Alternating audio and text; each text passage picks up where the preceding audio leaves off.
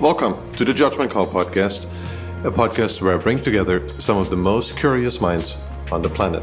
Risk takers, adventurers, travelers, investors, entrepreneurs, and simply mind-bogglers. To find all episodes of this show, simply go to Spotify, iTunes, or YouTube, or go to our website, judgmentcallpodcast.com. If you like this show, please consider leaving a review on iTunes or subscribe to us on YouTube.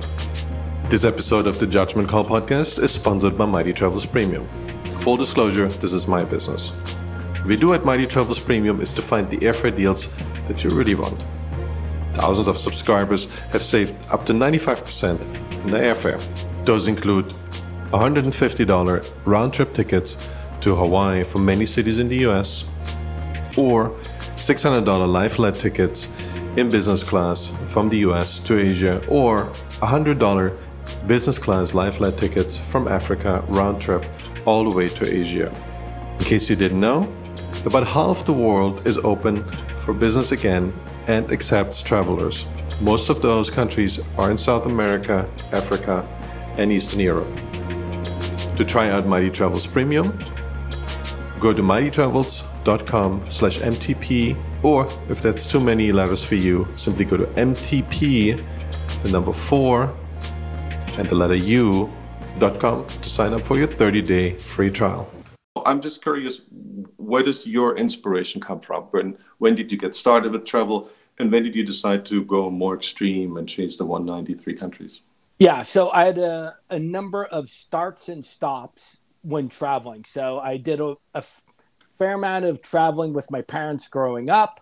Then I went dormant, or let's say I did a ton of domestic travel associated with my job in the US. And then in the 2000s, I started spreading my wings again, doing some international travels. I got laid off a couple of times. Each time I got laid off, I used this as a catalyst to start doing some extensive travels.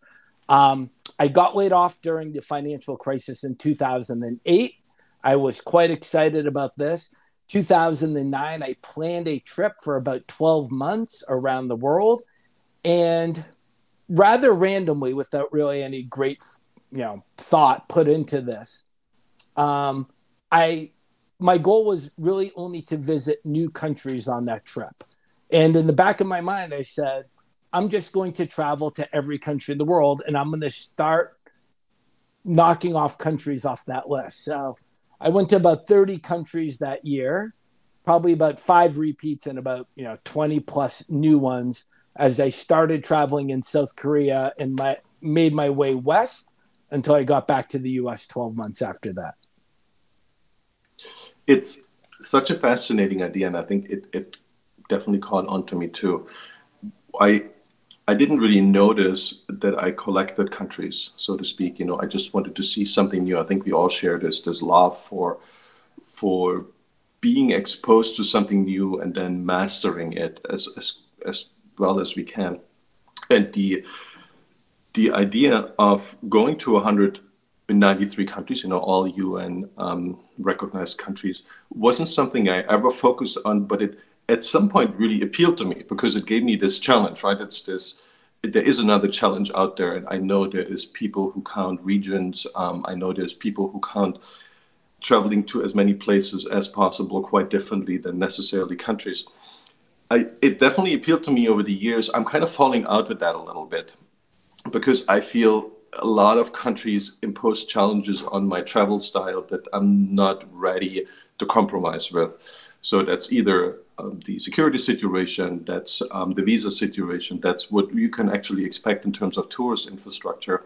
So I'm a little hesitant. I'm somewhere around 130 countries right now. And from what I've seen, you're in a similar place. And I feel there is some of these 60 countries that are relatively hard to travel to. And I'm trying to figure out, should I go there or should I really focus on the places that raise my curiosity? How does that feel for you? How committed, so to speak, are you to go to 193 countries right now? Yeah, I think you touched on one of the big age old debates in the travel community, right? So I've spoken to some people who are so well traveled or spend so many months overseas every month, but they might focus on one or five different countries. Or then you have someone like myself who is chasing 193, trying to go to every country in the year, in the world. And then again, yes, you're having this debate. Do you go back to the places you love, or are you constantly exploring new territories, new land? So I'm very committed to completing the 193. This was not the case when I mentioned I started doing this in 2009. For a couple years after that, I don't think I was, visiting more than one or two new countries a year after that. Um, and then just to build on this, around 2014, maybe, I read Chasing 193, a book about extreme travelers who have traveled to every country in this world. This was the first point I was kind of realizing there's an actual community of people doing this. And when I read that book, I kind of integrated within the Chasing 193 community, and this kind of sparked the flame to start pursuing this quest more seriously. There's, and I know you run a really interesting podcast. It's called Counting Countries, correct? Yes. And I think you have really great mix of travelers on that podcast, and you do really in-depth interviews. I really enjoy listening to a couple of the episodes. And what I've noticed, and that's to your point, is there's an interesting community that really focuses on extreme traveling that to me was news until a couple of years ago, to be honest. And there is something called ETIC, if I get this correctly. So that's a community of extreme travelers that go to some of the places that don't really show on maps, like islands or that are in the middle of the Pacific and nobody's ever been to really. I mean, there's definitely nobody living there. And then there's a bunch of others. How do you make sense of these communities? Because they seem to all look at the same thing, but from slightly different perspectives.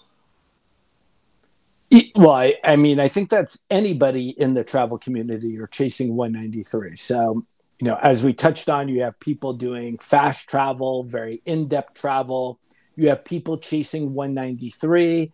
Then you have some of the travelers clubs like Travelers Century Club, which divides the world into 329 places. Most traveled people, I hope I get the number right, 989, and Nomad Mania 1301. So, yeah, I mean, what is your goal? What is your passion? What is your interest? And then, you're going to lay out this goal, this objective, and then go out and try and accomplish that goal. The motivation is different for everybody. Chasing 193 and maybe one night a country, and that will keep you sufficiently happy that you scratch the surface. And then you're touching on these other individuals who will spend 60 days on a boat to visit a speck in the South Atlantic Ocean that's a couple miles by a couple miles, which doesn't have a living soul on it. So you can see the level of dedication or passion that some of these people are employing to reach their goal. I think the word we are looking for is insanity. And I would argue that you are correct. And I mean, I'm talking about Charles Veely, who, it's hard to say there's a definitive best traveled or most traveled, but Charles Veely is the founder of Most Traveled People. He's definitely on the list of one of those most traveled people in the world. I interviewed him, and I have to be honest, Thorsten. I mean, at some level, my jaw is dropping on the ground. So he went to visit Bouvet Island again. It was a 60 days on a boat, all told, to be able to visit this island for a couple of hours. And to put this in context, he had just had his first kid a month or two before he set out on this journey. And I believe he missed Thanksgiving and Christmas. So the passion, the extreme dedication displayed by some members of this community are, pushing the bounds of sanity at some level. I feel we this really inner circle of the heavy travelers, and I spoke to Collier Spurry a couple of weeks ago. Yeah. He's one of those outliers. I feel this dedication that we see kind of resembles the explorers, the 14th, 15th, 16th century explorers who went around the world basically on a one-way mission. So, I mean, they had some idea where to go, but they really didn't know what's going to expect them there. There were not so happy Indians they would encounter. There would be seas, there would be scurvy, there would be lots of challenges. And often they did it anyways.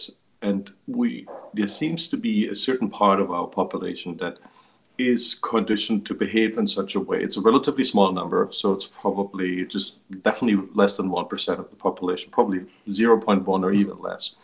And they're looking for outlets for this extreme curiosity. Or maybe it's a psychological disorder, whatever it actually is. It seems to be something we have built into our genetic structure because it seems to be stable over a long time frame. The problem now is, or maybe these phases come and go, where we have a technology that allows us to explore something we haven't. But currently, it seems the whole planet Earth seems to be completely discovered, and travel seems to be so easy that anyone can do it. You don't really need any real fitness. You don't really need any huge bank accounts. You can go anywhere you want before COVID, that is, and hopefully at one point we go back to this, at least to some extent. And you could go wherever you wanted without a real challenge. But we can't go to Mars yet. Hopefully we can in 10, 15 years. But there isn't something where we easily kind of experience the Wild West. And maybe these extreme travelers are chasing that same dream, right? They're trying to find that last thing that just is a unique experience and stays unique for quite some time. Agreed. So, I mean, maybe you can even splice that into two categories. You have the travelers who are checking boxes and checking lists and are propelled by this OCD-ish level of collecting things. And then the other part of that community is what you're describing, people who are explorers, who want to learn, who desire to see things that no one else has seen or very few people have experienced. And again, you can also be a combination of those two different categories as well. So, which category are you? I would argue that I am in both categories. So I enjoy this idea of keeping Excel spreadsheets and keeping lists and tracking my travels and checking boxes. But in the same light, I am so excited and motivated to go have these incredible experiences, to see these amazing things and do these incredible things. So both for me. I read a bunch of books by Carl Jung, and he's one of the Freud's disciples, and he, besides his psychological work, he also traveled to a lot of places, and he read a lot of books about other cultures, mostly primitive cultures at the time. That's what they were called. So countries and cultures in Africa and in Asia that hadn't advanced to, in his view, higher level of civilization. And he had a very, and I really enjoyed reading those. He had a very interesting perspective on that. He really wanted to find out what drives the people in these countries. How do these cultures work, and actually what's overlapping? So there's a lot of overlap that he could find between different cultures that seemingly never had any contact with each other. And that's one of the great inspirations when I go somewhere, that I can talk to people as much as I can understand them. If there's a ability to speak the language or find someone who speaks English, the ability to realize, what do we have in common from our point of view, how the world works and how people in that place think. And there's a lot of globalization going on. So I think the difference between the US and Australia is very small. And even most places in Asia, you feel like people have been integrated in this global level of thinking. But if you go outside of this, there's still a lot to be discovered in terms of what's ancient heritage. What I can't really understand is how would you put yourself under all this pressure to literally just go for a country for one night or just to get the passport stamp for 1 hour, like people have done. There's a bunch of travelers who went to all the countries that are not even 20 years old or they're under 25. I can't really understand why would you do this? Why would you see this enormous potential of exploring other places, but you literally just go there for one night? Or what's the payoff there psychologically? Well, I guess from my perspective of having interviewed a lot of these people, I can maybe share with you their mindset. Yeah. So I think the fast travelers, one explanation they'll share with you is, I want to quote unquote get it over with. And then I'm going to know what countries I'm interested in. And I'm still young enough and I'm going to be traveling and going back to these countries after the fact. That might be number one. Number two, they're so excited about completing this goal. And the reality is they might have a job where they only get 3 weeks of vacation. So the only way they can complete this goal in conjunction with their life is by doing fast travel. And then maybe the third category is a smaller subset of people trying to actually break records, fastest and youngest. So I would say those are the three explanations I typically hear for people doing fast travel. That makes it sound much more reasonable. I always felt it's a waste. It's a waste of resources. But I that definitely helps me understand the motivation a little bit more. You've been living in Thailand for quite some time. I understand you grew up in the US.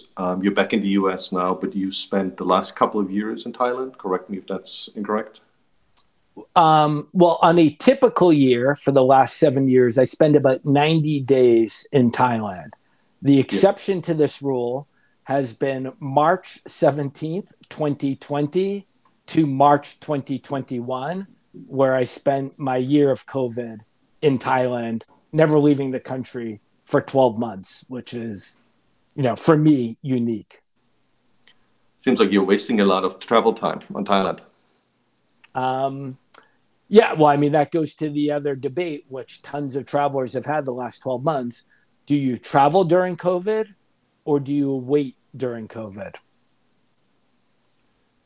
Why is it Thailand that's so dear to your heart? I think we all love Thailand in the sense of we all heard of it. Many of us have been there. It really comes close to this travel matrix that I feel a lot of people ask about. So it's relatively affordable. The locals are friendly. It's great food, great cuisine. It's tropical, and there's even places that are a little cooler if you really need that.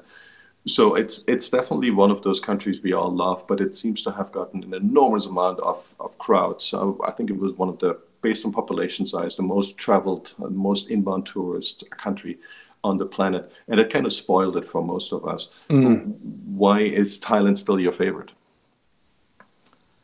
I think Thailand is a fantastic country. A lot of those reasons you just shared. So I mean, from the perspective of a Westerner, it's an interesting place and culture. It's Eastern, but nonetheless, if you're looking at, let's say, comforts or familiarities, you can get as many of those as you want in Bangkok. So if you want Starbucks, McDonald's, you want Peruvian fusion food, you want to have 10 chicken shawarmas delivered or deep dish pizza, that's all doable in Bangkok. So combination of East and West, Western comforts and interesting things from the East, great cost structure, great people. And the one thing I'll say, Torsten, is this past 12 months gave me a much greater appreciation of what Thailand has to offer. So even though I was locked down in Thailand, the country most of this year was open for travel. And on a typical year, I don't travel or explore that much of Thailand because it's 90 days in and out. I'm planning for my next trip. So this year gave me the opportunity to visit a lot of places I would never get to visit. And this country is an onion. You can peel this onion back so many different layers, and this country offers so much. And then the one extra giant bonus is this is Thailand 1990, meaning it's like going back 30 years. There's virtually no tourist when you're traveling in the country. So, the tourism industry is always concerned about over tourism, and that is a giant, giant threat to Thailand.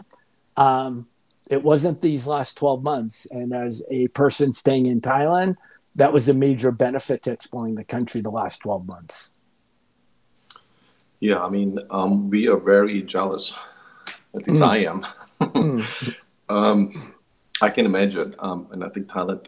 That was the only major criticism I could level at Thailand was the overcrowding, especially in places where tourists played a major role, and the incentive structure that was built there, and how it changed the country. And if that goes back to 1990 or whatever the healthy level is, doesn't have to be going back in time. I think Thailand has a very bright future ahead. What other countries would you recommend that are in kind of a similar spot? And I don't mean this geographically. I mean countries that are relatively accessible. It doesn't take 2 years to get a visa. It's relatively affordable and has maybe some good food, but it allows you to explore it relatively easily. And ideally, those are countries that people haven't necessarily heard of. Most of us have heard of Thailand and maybe of Bali, but maybe places that are a bit outside of the beaten path. Well, I have two thoughts, which are my usual go-to answers for this. First one is a shout out to my ethnic homeland of Armenia. So this is really a small country of about 3 million people, sandwiched between Turkey and Georgia and Iran. And it has a lot of those elements that you just touched on. It's easy to visit in terms of visa, in terms relatively easy in terms of just getting a flight there. The cost structure is fantastic, probably better than Thailand. It's cheaper. Cosmopolitan capital, which you could spend a week or a month in between cafes, restaurants, music, museums. Then the next best thing is if you can rent a car and drive around this country. And again, you could spend a week, a month, and you can visit, beautiful mountains and valleys. You can go to the forest of Dilijan. You can go to 1,000-year-old monasteries. You can go to Jermug for the spas. So yeah, I really, and the food is great as well.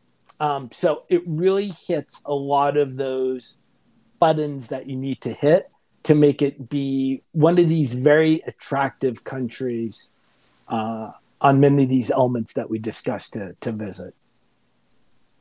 That sounds super exciting. I've heard good things about Armenia before, but I've never been. Another country that's in the region, I don't know if you have insider information there too, is Albania, which is being described to me as the Italy, the Adria of the 1990s or 1980s. So it still has a lot of those amenities. It's great food, a great lifestyle. Has gotten much safer now. It used to be a country seemingly, I can't really watch what happened on the ground, that had a spike in crime 20, 30 years ago, but it's gotten to a much better place now. What do you think of Albania as a place to go? So I'm a big fan of the Balkans in general, and I need more time to explore that region. About 10 years ago, I entered a rally, like a car race, where I drove from Budapest to Yerevan. So it was a 17-day, 11 country, 7,000 kilometer rally through those countries. So what I'm getting at is I've been to Albania just 2 nights, and it was about 10 years ago. I spent one night up in the north in the mountains and one night camping on Lake Ohrid. So my brief impressions were very positive, and I've read and I'm aware of some of the same things that you shared. And Albania is definitely a country I want to get back and to visit and see more deeply. Yeah. What other country would you recommend, or place? Doesn't necessarily just have to be a country. Maybe one in Africa, one in Asia, to just make it a little bit more wide our focus. Okay. Well, I was gonna share with you Burma, which is one of my favorites, but Yeah, to spread out the geographical distribution, I'm going to say Uzbekistan. yeah, And Uzbekistan had been on my list for such a long time because this, this thought or the fables of being on the Silk Road was just so high on my list to visit.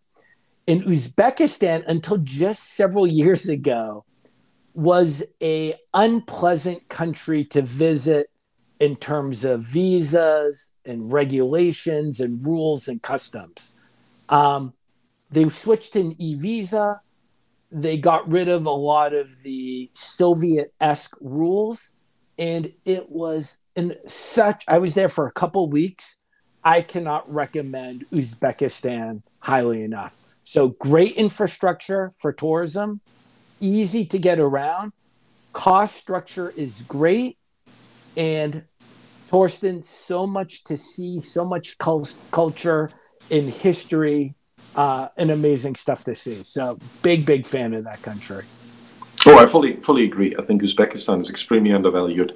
I went for 2 weeks, and I thought, like, especially summer, kind of like going to Jerusalem, but there's basically nobody else there. There's a bunch Yeah, of people from the Ukraine and from Russia, but nobody else. And the food is fantastic, and it's the informal Uber, which you have in many of those places. I went a couple of years ago, so that was when it was still tricky to go there, and there were a lot of regulations in terms of where you exchange your dollars and where you don't exchange yeah, your dollars, and the minimum of that, and where you can stay and where you can't stay, and you had to produce a paper for every night so they know where you've been. But this informal Uber style, I found that really interesting. This is kind of common in many of those countries, and I use that all the time. You can basically just hail anyone off the street. Doesn't have to mm, be a cab, because they don't have any cabs, but literally everyone who has space in their car, and you tell them where you're going, and they take you, and the prices are like $1 or two yeah. across the city. And I did this at 4 a.m. at night and never felt Mm. worried. I thought that's just incredible. It's this trust that you can expand to pretty much anyone in that region. And maybe I was a little bit too enthusiastic, but I thought it really tells you something about the country. But then on the other hand, it was one of these places where I really felt spied upon in a massive way. I mean, it's not that the big tech companies don't spy on us, they do. But I felt like in Tashkent, I always had someone following me when I left the hotel. It was something where I felt like every single step of mine is being surveilled. And Uzbekistan is known for this, especially in the capitals. I didn't feel it in Samarkand. Maybe it's just the agents were a little more pleasant and they Mm. stayed back a little bit. So that felt really strange to me, and I couldn't really make sense. There's a lot of politically motivated. I don't want to say the word atrocities, but there's some strange politics going on in Uzbekistan. I can't really vouch if they are correct or not, if they actually happened. But that really gave me a bitter aftertaste, despite being Uzbekistan such a perfect place otherwise to visit. Mm-mm-mm. And just one thing, I mean, you're, commenting the lack of tourists. So in Bukhara is the Registan, which is one of the most beautiful sights in the world to see. It's a series of three madrasas. And I like to do a lot of photography, and you're always chasing the light. So you're getting up at 6 a.m. to take photos of the Registan in this example. And again, this is the amazing thing. This site is just as beautiful as the Taj or Angkor Wat or whatever. But when I show up at 6 a.m. or 6:30, whenever it was, I am the only tourist there. I've got my tripod set up. There's a couple of locals, doing their exercise or walking to work, but otherwise I own that place. And to be fortunate and lucky enough to see something so amazing and to own it for yourself, I mean, you can't discount that experience. And that Yeah. is why people should be going to Uzbekistan to be able to partake in something like this. Yeah, there's definitely the hope. And I'm sometimes these politics get to me where I feel like, man, this isn't a place I should support. But on the other hand, there's a small sliver of government who I don't know what they're actually up to, but there's a huge population that I know I really support when I go there, and I can talk to them and I can find out what they're up to. And Uzbekistan, and I speak quite a bit of Russian, Mm, so Russian is widely used, but they spoke a lot of English there too, so it was very easy to at least have a basic communication with most yeah. people. Yeah. I mean, I did, Kiva, Samarkand, Bukhara, Tashkent, but I also went out to Nukis, Hmm. which is the far west, and I did a stayed in Nukis for a couple of nights, but did a very, very long drive to the Aral Sea and slept overnight by the sea. So there's a great company I'll give a shout out to, IM Tours, AYIM, based in Nukis, like this great family business. They've done well until COVID. They own two little small hotels in Nukis, and a unique experience. And this is also great to be able to get to the west, see some nature, see some outdoors, to balance these amazing towns of Kiva, Samarkand, and Bukhara and Tashkent. So, When you think about the places you went to in Africa, which one would come to mind where you feel like they also would fit into this matrix? well, I mean, there's so many amazing countries, but falling into the matrix makes it a little tougher. Because like Thailand, Armenia, Uzbekistan, you can do all of that 100% by yourself. Um, so, I A mean, lot of people mention Morocco as a place uh, that's very affordable and has pretty good cuisine, has some amazing sights. I always felt a little hunted in the streets of Marrakesh. Let's put it this way. yeah, It is a little rougher. You need to be ready for some rough interactions. But if you are, and that also goes for other countries like Egypt or Turkey, if you are, these countries are extremely beautiful, very affordable, and if you can kind of make your peace with that part of your daily experience, Morocco is often a place that people recommend. yeah. I mean, 100%. Morocco, I mean, offers so much. I mean, it's not like there's just one place to visit. It's the entire country. You could road trip for weeks or months on end. Yeah, I had maybe a couple of irritating guys in Marrakesh in the square. I mean, that's almost part of the visit. And then I Yeah. had one other scamster on my way to Fez.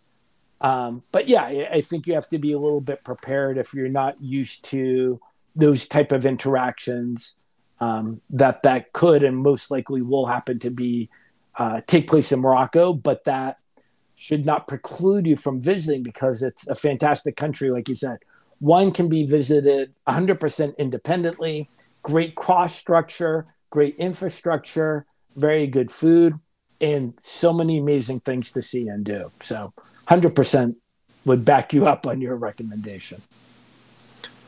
When you think of the places that you still haven't visited yet, what seems to be the biggest challenge out of those countries where you feel like, whoa, they are kind of the opposite end of this decision matrix. They're hard to get to. The food is terrible and is extremely expensive. Well, I mean, one country I'm very excited to visit. Two of them. The first one will be Libya, which I am so excited and ecstatic to visit, hopefully sooner than later.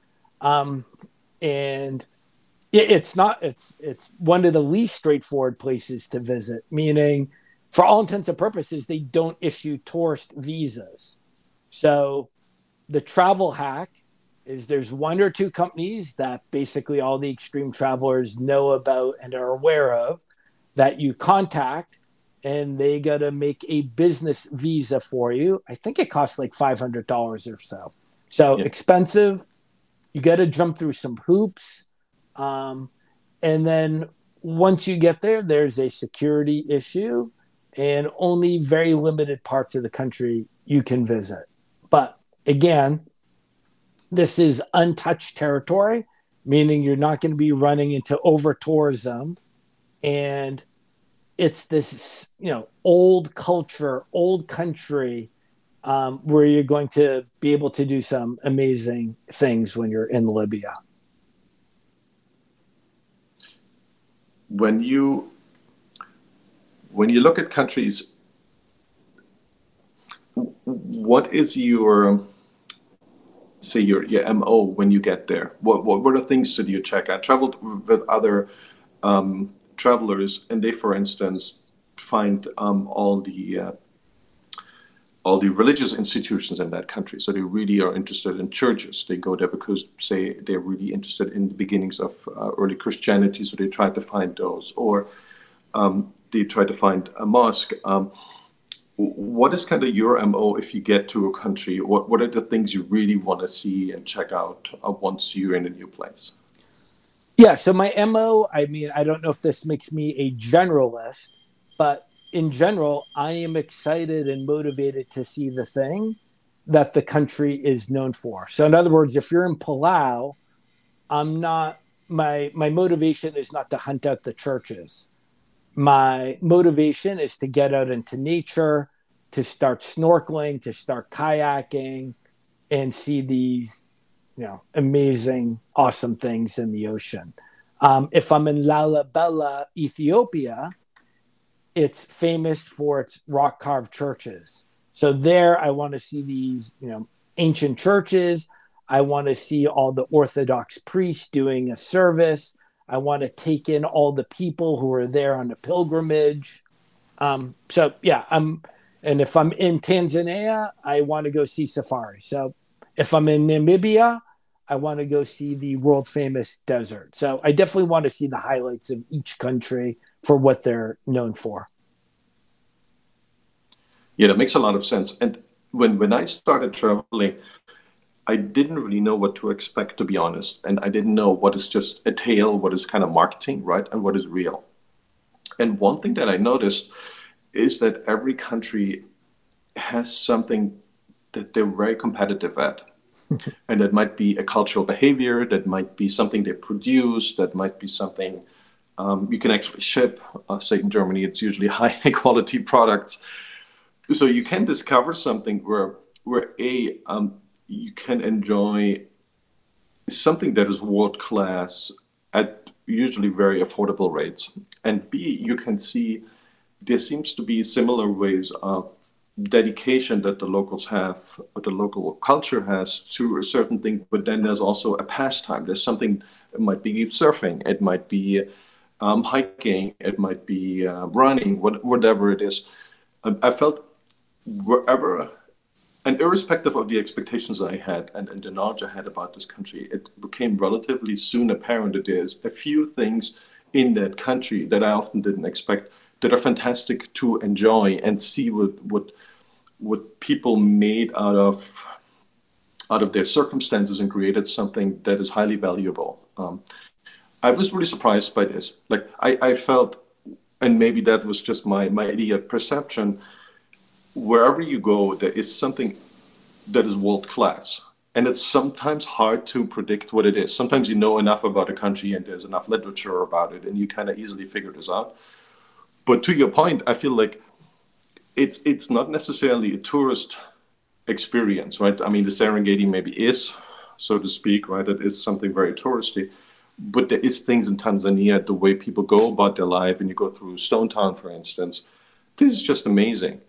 And sometimes you see it coming, and sometimes you don't see it coming, and it really gives you this. At least when I count myself, it gives me this euphoric travel experience. I discovered something I can always go back to, and irrespective of what happens to me, there's always this place of perfection I can go back to. And now I need an example. Yeah, yeah, that would be. Here's a good example, and I think Yeah. this is the the problem, I don't know if you have good idea how to solve it, is the islands in Thailand, right? So they were perfect for the longest time, and then they just got ruined by over tourism. And it seems that was easy to predict, but it was also very sad to see. Okay, but give me one of the so the example that you're utilizing is the Thai islands being perfection. Yeah, I went to Koh Phi Phi in the mid '90s, and it was just beautiful. It was perfectly clear water. It was a great infrastructure. There were guest houses. There were bountiful restaurants. There was a small community of travelers that seemed to be really in the know and was really were really cognizant of the environment, tried to protect it. And then it just fell apart. And I went back in like 10, 15 years later, and that was not even recognizable, the place Yeah, anymore. it's ruined. Yeah. Well, I mean, speaking very specifically to that, I don't know the exact number of islands in Thailand. It's, thousands. There's always a new and upcoming island. So, for instance, one of my great finds the last 12 months in Thailand is an island called Koh Mak. Koh Mak is next to Koh Chang. Koh Chang is either the second or third biggest island in Thailand. It's near the border of Cambodia. Koh Mak is tiny that there's about 400 permanent residents. And the benchmark I utilize of whether something is developed is if there's a 7-Eleven. So for those who've been to Thailand, 7-Elevens are ubiquitous. They're everywhere. They're both good and bad. But for instance, Koh Mak doesn't have a 7-Eleven. There's only one ATM. There's no bars. There's no clubs. The beaches are unspoilt and untouched, and it's not over touristed. So that would just show it's a game of inchworm, meaning one island in Thailand gets ruined, and then you have to move to the next one that's in the process of development and discover that one and enjoy that island until it's ruined. Yeah, we all know the story from the beach, right? From the movie and the Yeah. novel. And it seems there is this motivation to keep these places kind of to yourself, to not talk about it. That was the story of the movie.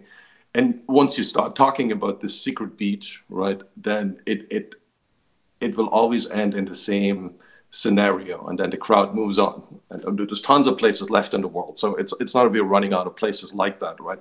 But there seems to be an insider advantage that's built into this. It's kind of like a hedge fund, right? So you don't want to give away your secrets, because if you do, then you can't make money anymore. Mm-mm. And the same seems true with this kind of travel, which is again a subsector of travel. But it seems everyone tries to maintain that secret, and when the secret is out, then the place is gone. Yeah. So, I mean, I think two comments on that. And I mean, Koh Mak isn't a secret. I mean, people know about it per se. But I was tweeting about it, and some, long-term expats in Thailand jokingly harangued me saying, "Hey, don't let this secret out. We want to keep it undeveloped." And then the second comment I'm going to make, I don't know if you've heard of Joe Cummings. Joe I is haven't. an Joe is an American who moved to Thailand, let's say in the early 80s. And he's the individual that wrote the first book for Lonely Planet on Thailand. So the guy's completely fluent in Thai and some of the local dialects. And a comment that he made that I found so interesting and kind of explanatory is you have this argument of Instagrammers ruining a landmark in a certain country. And that can be true. But what Joe said is, Joe says, I have been promoting Isan for 30 years. Isan is the northeast region of Thailand. It's the Alabama of Thailand. It's the farm country. It's very poor.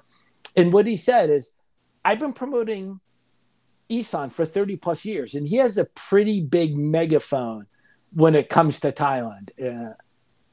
Only 2% of tourists after 30 years go to Isan. So, I mean, there's so many different mechanisms that goes into the buying decision of where a tourist will end up. But, you're always going to have the Komaks of the world, and you're always going to have the Isans of the world. I think for hopefully generations to come. Yeah, those are very wise words. It seems to be somewhat unpredictable where this journey goes and what takes off. I was talking about that in another episode. There seems to be some kind of viral movement that's unpredictable, which place as a destination takes off. And I made this example because I know that from Germany. My German relatives, they're all very well experienced in going to Dubai.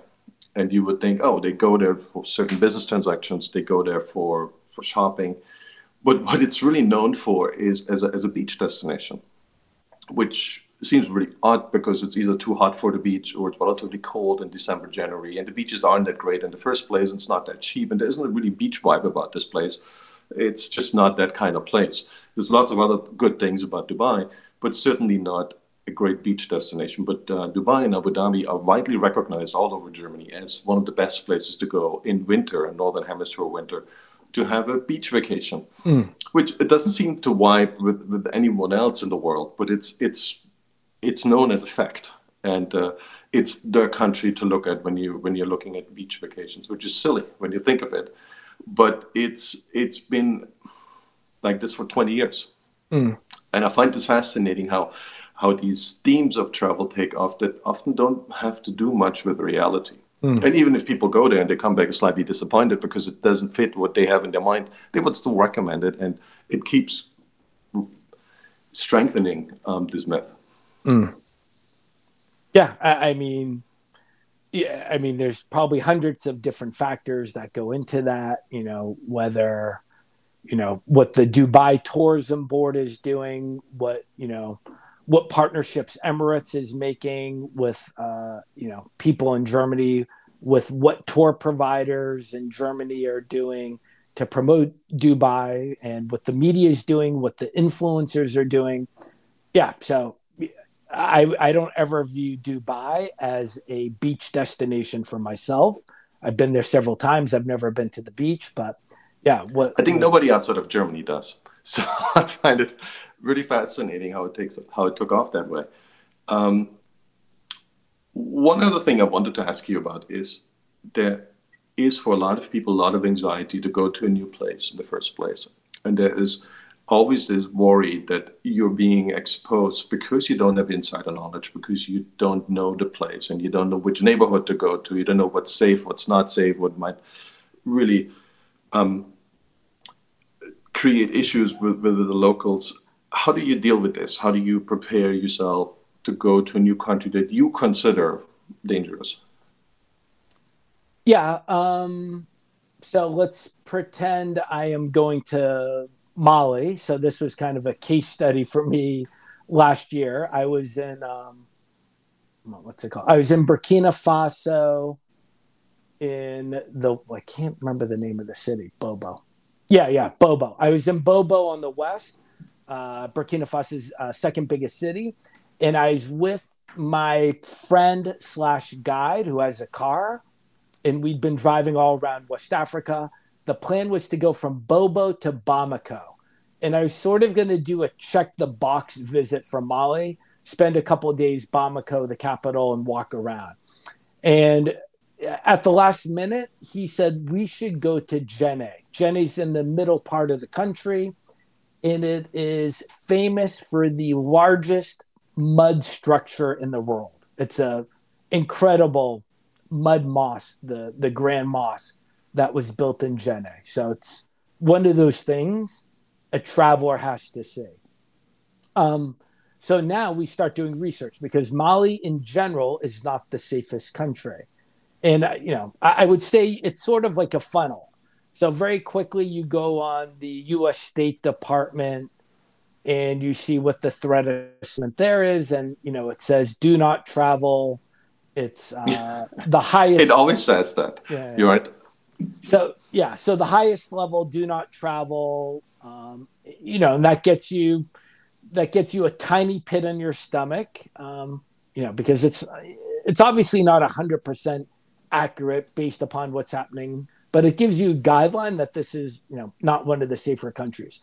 So now you need more information on the ground. And it's almost like being like a detective or a journalist. You start calling your sources. So there's a famous hostel in Bamako that I was staying at. It's owned by an expat. I reach out to email. I'm like, should I go to Jenne? Because this guy's been living there 10 years. He goes, to be honest, we do not recommend that you go there. We don't recommend any of our guests go there. We had an incident 5 years ago. Someone got kidnapped. Okay, so that's a vote for no. Then I reach out to this local provider near Jenne, a Dutch woman. Her company's called Papillon, and she's been guiding foreigners there for years. She goes, I think you're okay in Jenne, but don't go any further east than that. Then I go to Instagram and I find a couple of people that had been there within the last couple of months. And I send them a quick message. Then I go to my travel community and reach out to other friends of friends in my travel community who've been there. So then you create this mosaic, you create this picture of how safe it is. And there were enough votes saying yes, go for it, that my guide and I drove off to Jenne. There was one final intersection, and our goal was to get there before sunset. And this was like a 9-hour drive to get there from Bobo to Jenne. So it's a long drive. So we had like a good 60, 90 minutes left before sunset.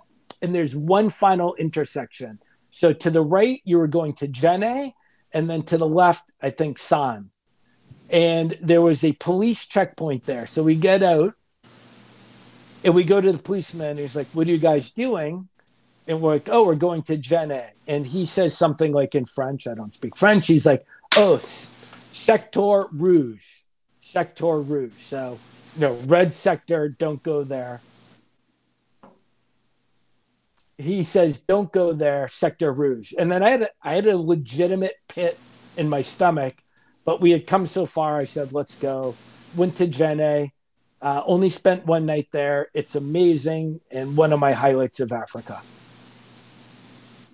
Yeah, I mean, a lot of people say that when they really prepare for danger, it doesn't really happen to them. But if they are relaxed, if they are in their comfortable environment, they often get hit by dangerous situations more often, even if it's still relatively rare. And I'm kind of curious, you strike me as very methodical. It's extremely planned out. You know what you're doing. You don't get into a lot of chaos. How much of randomness and serendipity do you think is in your travels? And how much is actually pre-planned and you saw that coming? Yeah, I mean, you brought up a great point of, the safety versus security. And I think one of the biggest challenges in the travel community is, I just went to, Burkina Faso is another country that's rated as like do not travel by the State Department. And there are, a regular fair amount of violence and terrorist incidences in that countries, and some of them directed at Westerners. So I think the biggest, one of the dangerous pitfalls the extreme traveler community falls into is, I just went to Burkina Faso. It's extremely safe. Nothing happened to me. And of course, that can happen. And you did have a completely safe trip to Burkina Faso. But that doesn't negate the dangers and threats that are found in that country. And I think that's a slippery slope, that you look at that one data point of that one person who didn't have a negative, violent interaction in that country. So I think that's something everybody has to be aware of, that one or two or three people going to that country doesn't negate the threat or danger of that country.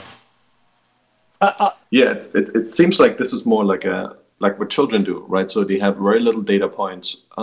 Say my children, they run with their bikes over a really crazy intersection, and they tell me later on, well, nothing happened, right? I didn't get hit. I'm like, yeah, you got really lucky, but they don't understand these two.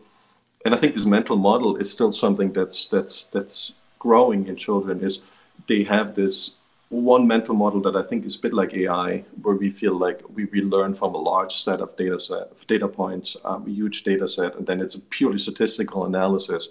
And we have this in our minds. And I think this is called, well, I don't know what it's called, but it's part of our brains.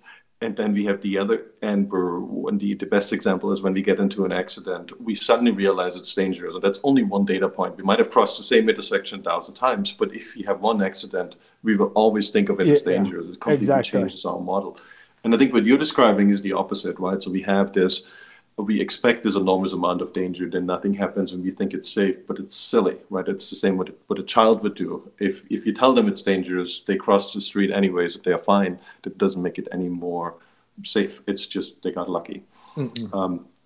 And I feel this very hard to evaluate what my personal safety or security will be once on the ground. And my tale is from Lagos, where I felt arriving at the airport, people were extracting bribes just to get out of the airport. Mm. I immediately had to get a police escort to just get Mm. off the mainland. But then I was on Victoria Island, and most of the time, even during the day, I was able to walk around. I felt no security threats.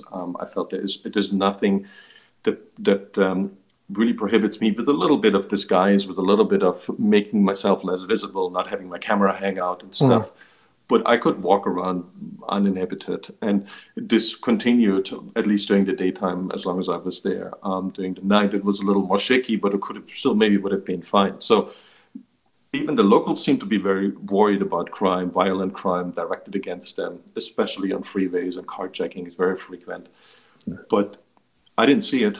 So I would come back and say, oh, it's completely safe. You don't Yeah, have to worry about it, which probably wouldn't be correct. agreed. Yeah, I mean, it's all based upon so often your personal experiences, your personal perspectives, and then it could be as something as simple as the neighborhood that you walked around is statistically safer, but one neighborhood to the east or one neighborhood to the west is not safe. So, you just interviewed James from Untamed Borders recently, and I went Yeah. to Afghanistan with James's company. And I went with them because that's, in my opinion, one of the most challenging countries to visit from a security standpoint. And I wasn't going to do that independently. I know people who've done it independently, and I wouldn't feel comfortable doing it. And we're up in the north, for example, in Marzi Sharif, and we do a day trip to Balkh, which is relatively nearby. And our guide that day was a little, tiny bit edgier. And he was going, okay, guys, let's move it. Come on, next place, next place. And then as we're leaving Balkh, he says, oh, 30 minutes to the east is ISIS, and 30 minutes to the south is Taliban. And obviously, these borders are not, 1,000-foot walls.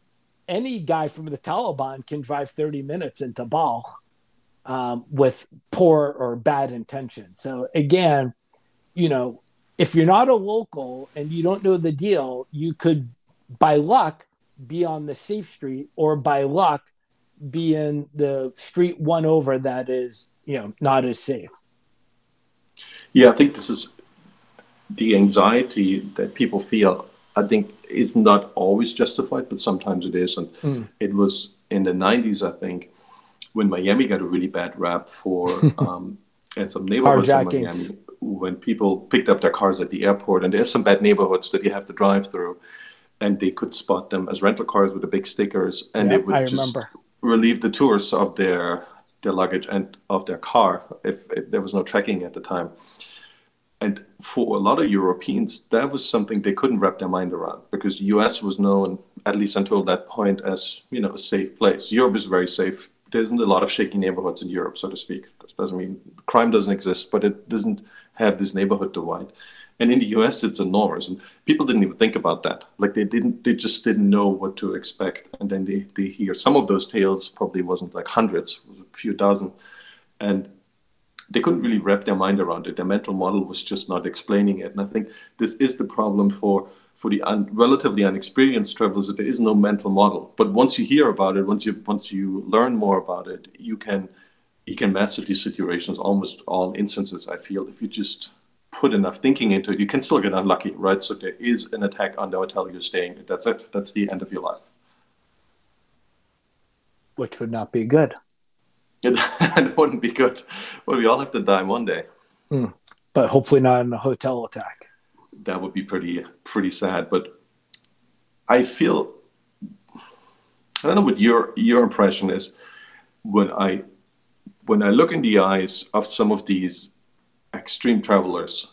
You might not be one of them, but I feel like it is something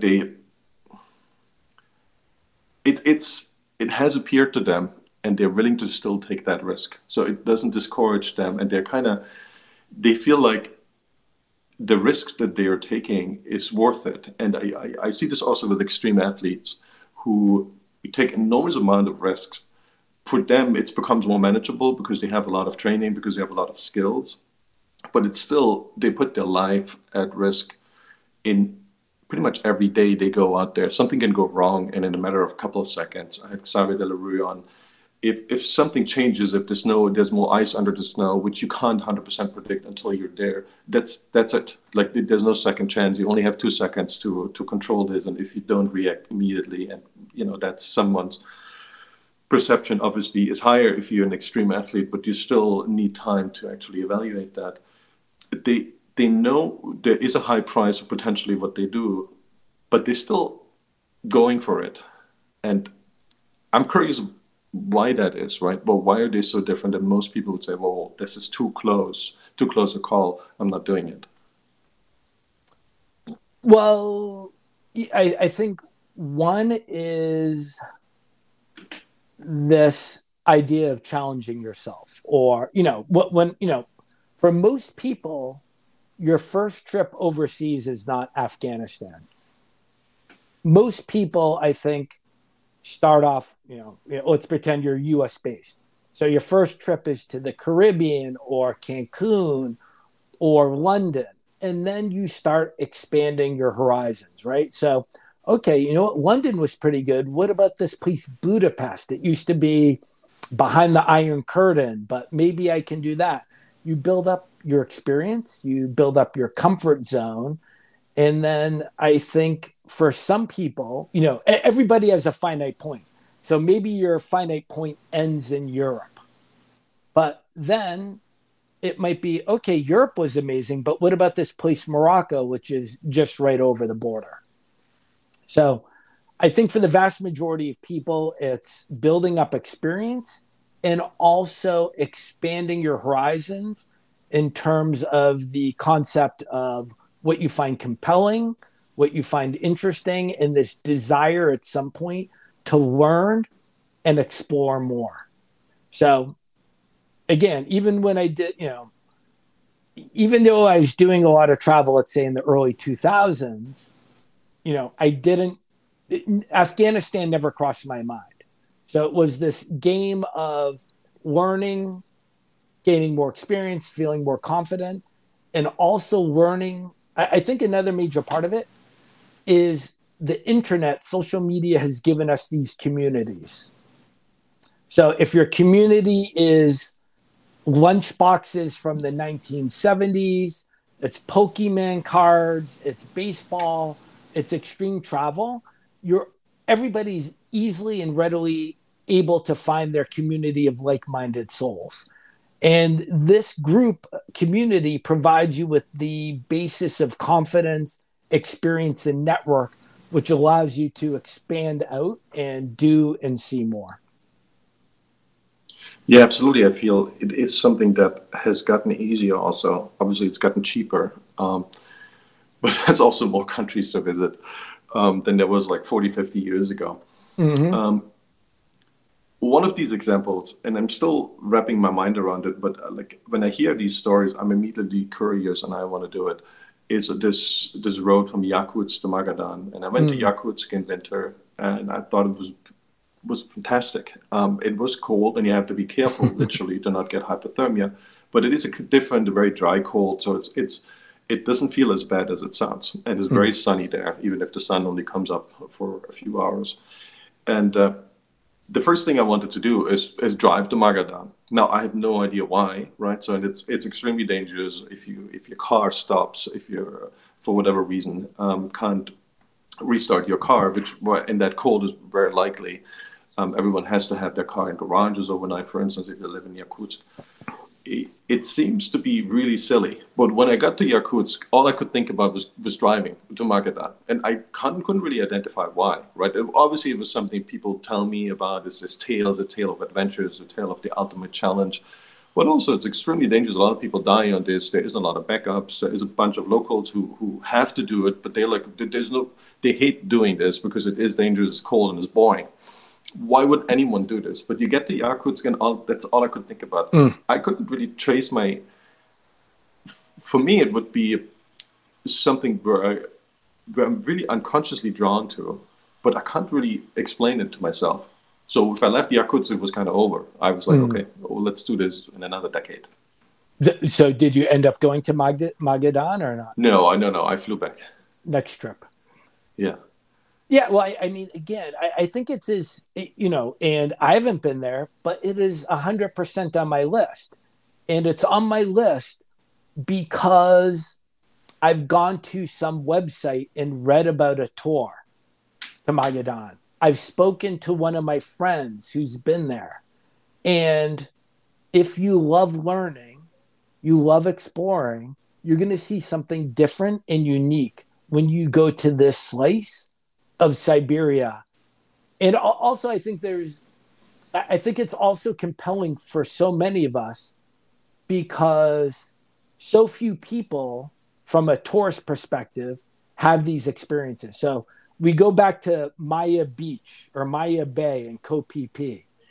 Yeah. And you go there, there's 80 speedboats that hold 40 people each, all on the beach at the same time. And again, this is one of these pristine slices of Thai beaches that's spectacular to see, but not with 3,200 people on the beach. There's the specialness evaporates, it disappears. But when you go up to, Spitsbergen or the Far East in Russia, or you go to Jenné and see the Grand Mosque at sunrise, and there's no other Westerner there, that makes that experience more special, more unique, more personalized, I believe. And I think that can be another main driver, both from an experiential level, but also for those who want to check the box level as well. So again, it could be singular for either one of those or twofold, combining them together. Yeah, what I'm trying to get at, there seems to be something subconscious that drives us there, and we come back and say, oh, it was all worth it, right? Oh, that's what people who go on these highest mountains have, the mountaineers. They go up there and they get this rush, and it's all worth it. And from a rational perspective, it seems silly, and it is silly. But it's something baked into our genes that we know it exists, but we don't really have a good model to describe it, to see when it arises. We do have certain categories. We know that it happens, and I think it's been very well known throughout ancient history. But I think it's not really well explored from a psychological perspective. There isn't a lot of forecasts you can do. Okay, this person will be really enjoying this. This person will go to the extremes. When someone is 20 years old, you can't make these predictions. I mean, looking back, we know, right? So do you have this amazing experience in Burkina Faso, and you know it was all worth it, and you would do it again, and you would take the risk. But you didn't necessarily know that before you went. No, 100%. Yeah, I mean, from a psychological perspective, I have no idea what the actual driver is for this. I mean, I guess the general thing is man has been exploring this world and beyond ever since man came into creation. So at some level, at least for a subset of the population, it has to be hardwired for part of the population to want to push the boundaries and to explore. Yeah, I feel it's amazing that we are, for a lot of these ultimate drivers of ourselves. We're just in for the ride. We're just a passenger in our Mm. body or in our mind. We don't really steer it, which is, when you think about it, a big debate about free will. But I don't want to go there. Where I want to go is, you made a couple of movies and documentaries. How did that happen, and what do they illuminate? Your personal travels or a specific country? Yeah, so this was really like lightning striking serendipity. To go back in time, in 2004, I was living in Armenia for several months and I was volunteering at an after school group. I kept in touch with the owner of the school over the years, and I would go back to Armenia every year to visit. So I developed, a nice relationship with these people. One of the times I was visiting was in 2010. And I mentioned to you, I drove from Budapest to Yerevan, 17 days, 7,000 kilometers. The race ended in Yerevan. And I spent some time in the city, and I went to visit my friends from the after school group. The owner of the after school group had three sons who I taught briefly at that school in '04.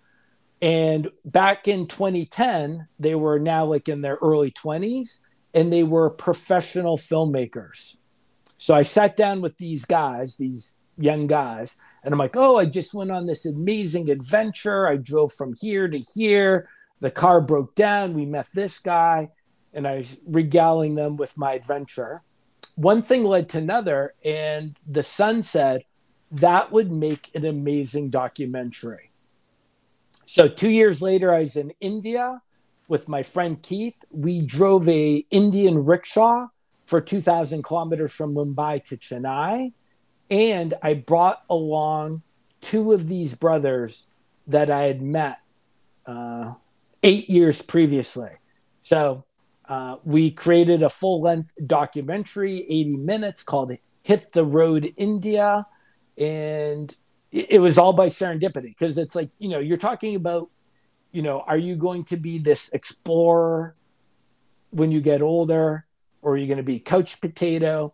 Like, looking back, I would never imagine I would be in a film or producing a film, but due to these unlikely events all cascading together, that's where I found myself in 2012 filming this documentary. Is it available on YouTube or Netflix? It's on neither of those. It's almost old school media, meaning it's available on iTunes and Amazon for purchase, but not streaming for free anywhere at this time. I'm trying to get it on Netflix or Amazon to stream, but haven't had any success yet. I heard Jeremy Clarkson from Top Gear and the Grand Tour jokingly saying, he was asked about his future plans, maybe outside of the Grand Tour. And he said, what else is there? What is better in the world than traveling the world with a couple of mates, a couple of friends? Mm. And in old cars, new cars, whatever it is, and seeing the world kind of from a, bantering about what's going on in that moment. And I think he's right. Obviously, we would agree with them because we love travel anyways. But there is something really special about a bunch of people, and this draws me back to maybe the explorers, Vasco da Gama and Columbus. What else is better than to take this journey and, again, maybe not as much risk that you might kill yourself or go to something that's relatively safe. And maybe he's not just joking. Maybe he's actually right. And I was thinking of that when I saw your movies. Yeah, I mean, what is more awesome than the road trip? So get together with your friend or friends, and then drive around, explore, meet the locals, eat good food, have a good drink. And again, go to these places that you would never in a million years thought you would have been visiting. So the great thing about the rickshaw, as or the tuk-tuk, is they're very accessible, meaning they're open on the sides. So, you could have been doing this drive in a $100,000 Range Rover with the AC on and your surround sound listening to great music, or you can be in the rickshaw where you can just start talking virtually at any moment with the guy driving next to you on a bike or another tuk-tuk or someone at an intersection.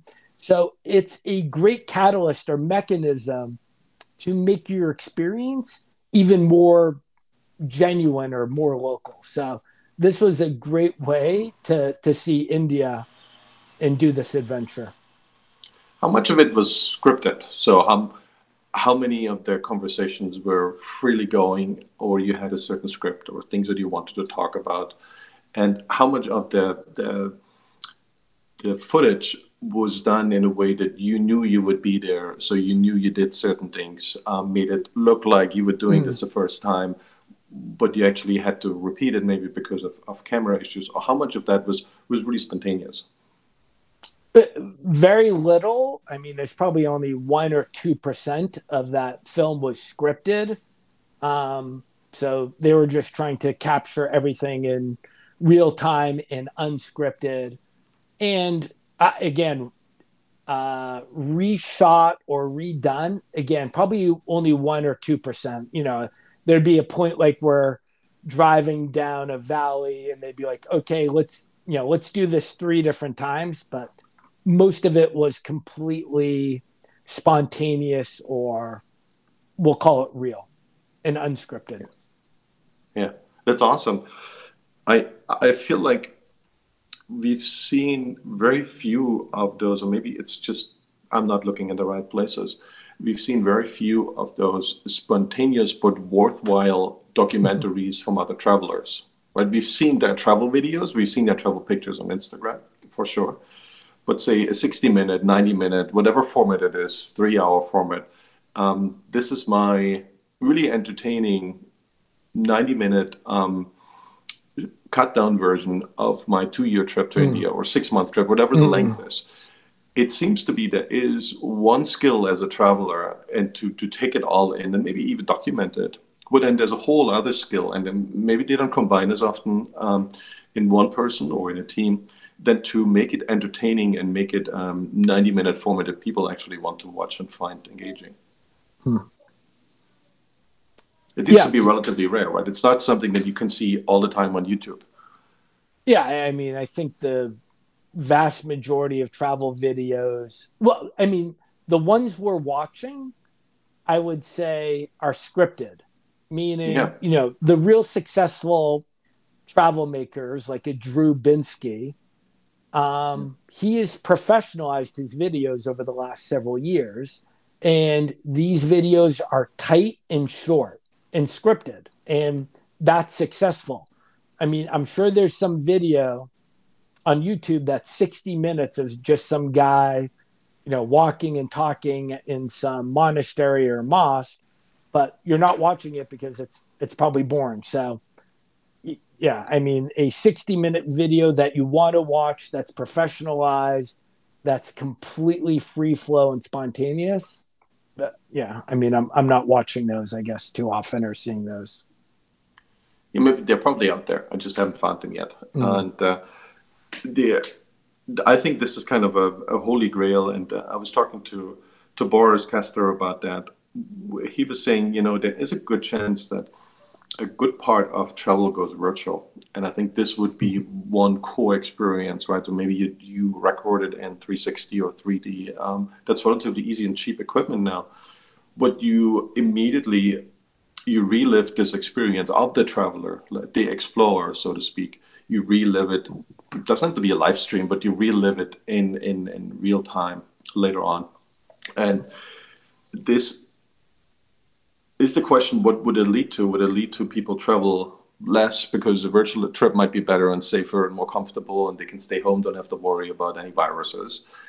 Or they get so interested in it that this extreme traveling becomes the norm, right? De facto. So what I'm trying to say is we have this change of travel patterns. When you think about the 1920s, finding someone who had the ability, the time, and the resources to go to every country in the world was basically unheard of. It didn't happen. But now there's thousands, maybe 10,000 people who've done this, or maybe 5,000, whatever the number is. It seems to have gone mainstream. And maybe extreme traveling is the next thing that goes really mainstream. Not mainstream, but it has taken off in a wider group. Maybe this is what everyone is going to do. Everyone's going to go to 193 countries using VR as a preparation tool. Do you think it's going to happen? Are you saying, do I think chasing 193 will become mainstream in real Yes. life or mainstream in VR? Both, maybe. I would be of the camp that chasing 193 would never be mainstream. It is without a doubt vastly expanded from just 20 years ago.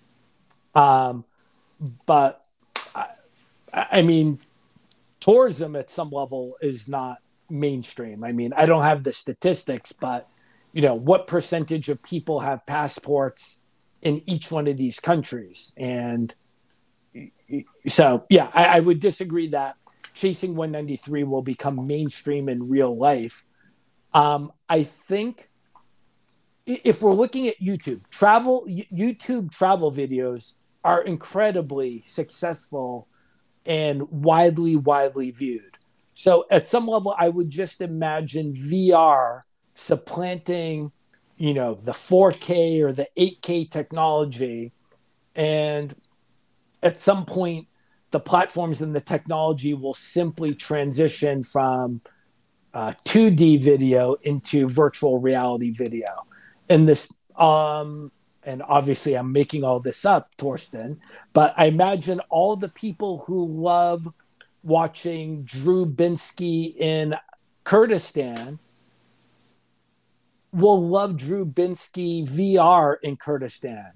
And the same people who love Drew Binsky in Kurdistan on YouTube and follow in his footsteps and go to Kurdistan will be the same group that will follow in his footsteps after watching VR. So I would say from the chasing 193 perspective, I don't think VR will move the needle to get people to go to Afghanistan unless they are the type of people who would want to go to Afghanistan to begin with. Yeah. A lot of travel is said to be we travel through that person. So for the majority of the population, it's more interesting to have them experience it firsthand, but then use the secondhand experience, which seems to be working very well with travel. It doesn't work so well with like food, for instance, but we even have a lot of food shows, right? And we still enjoy them, even if they just make us hungry, even if you don't eat afterwards. So this travel is a great experience you can experience through someone else. And I feel like VR is or any kind of better technology that makes it more real, if it's VR, whatever the technology will be, has a great future for that niche of traveling. And I don't know what that means, and that's what I'm so curious about. Will that mean we just stop traveling in these crazy amounts that we seemingly have just before 2019? Or will it lead to even more travel and we basically all become these global nomads, these digital nomads out there? Yeah, I mean, this isn't something I've analyzed at great length, but I'm going to stick with my theory that VR doesn't move the needle. Meaning, if you had a proclivity of traveling to Syria before on your own, I don't think VR or a video will be.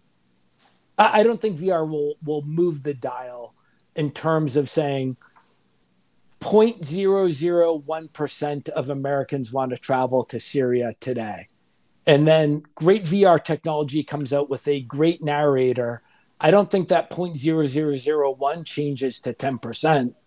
I think it'll remain constant because at some level, the people have this impetus to visit, quote unquote, challenging or dangerous places are not going to be swayed by the VR. And the percentage who are the armchair travelers, whether it's on YouTube or whether it's on VR, the technology of the future will remain constant and consistent. Talking about predictions, where do you feel we'll see major changes in the travel landscape? And that's a pretty broad question, I understand, but where do you see the biggest change is going to happen in the next 20 years when we look at the travel industry as a whole, but also into the more extreme travelers on the other side? Okay, so a lot to unpack there. I'll comment on extreme travelers in 20 years, and we just touched on this a moment ago, meaning 20 years ago, traveling to every country in the world was basically not a thing.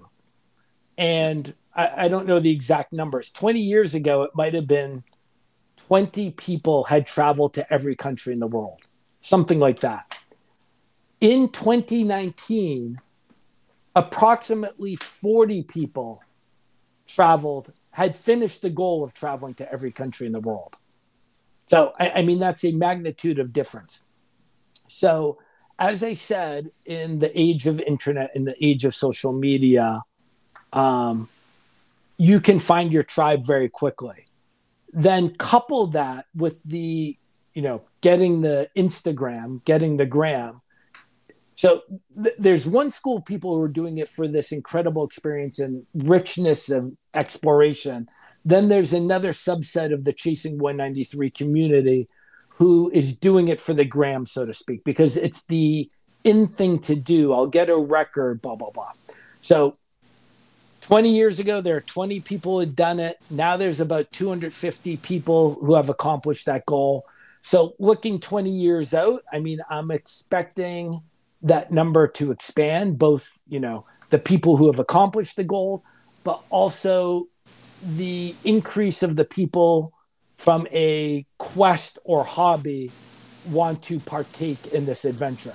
But I don't think it ever would go to being mainstream, but the subset of people who are traveling, that subset, I think, might grow by a factor of 5 or 10 or 20 over the next 20 years as, the internet flattens everything out and the airline industry flattens everything out. So that's my thoughts on extreme travel 20 years going out.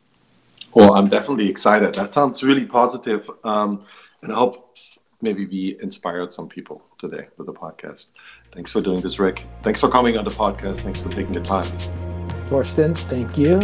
Appreciate it.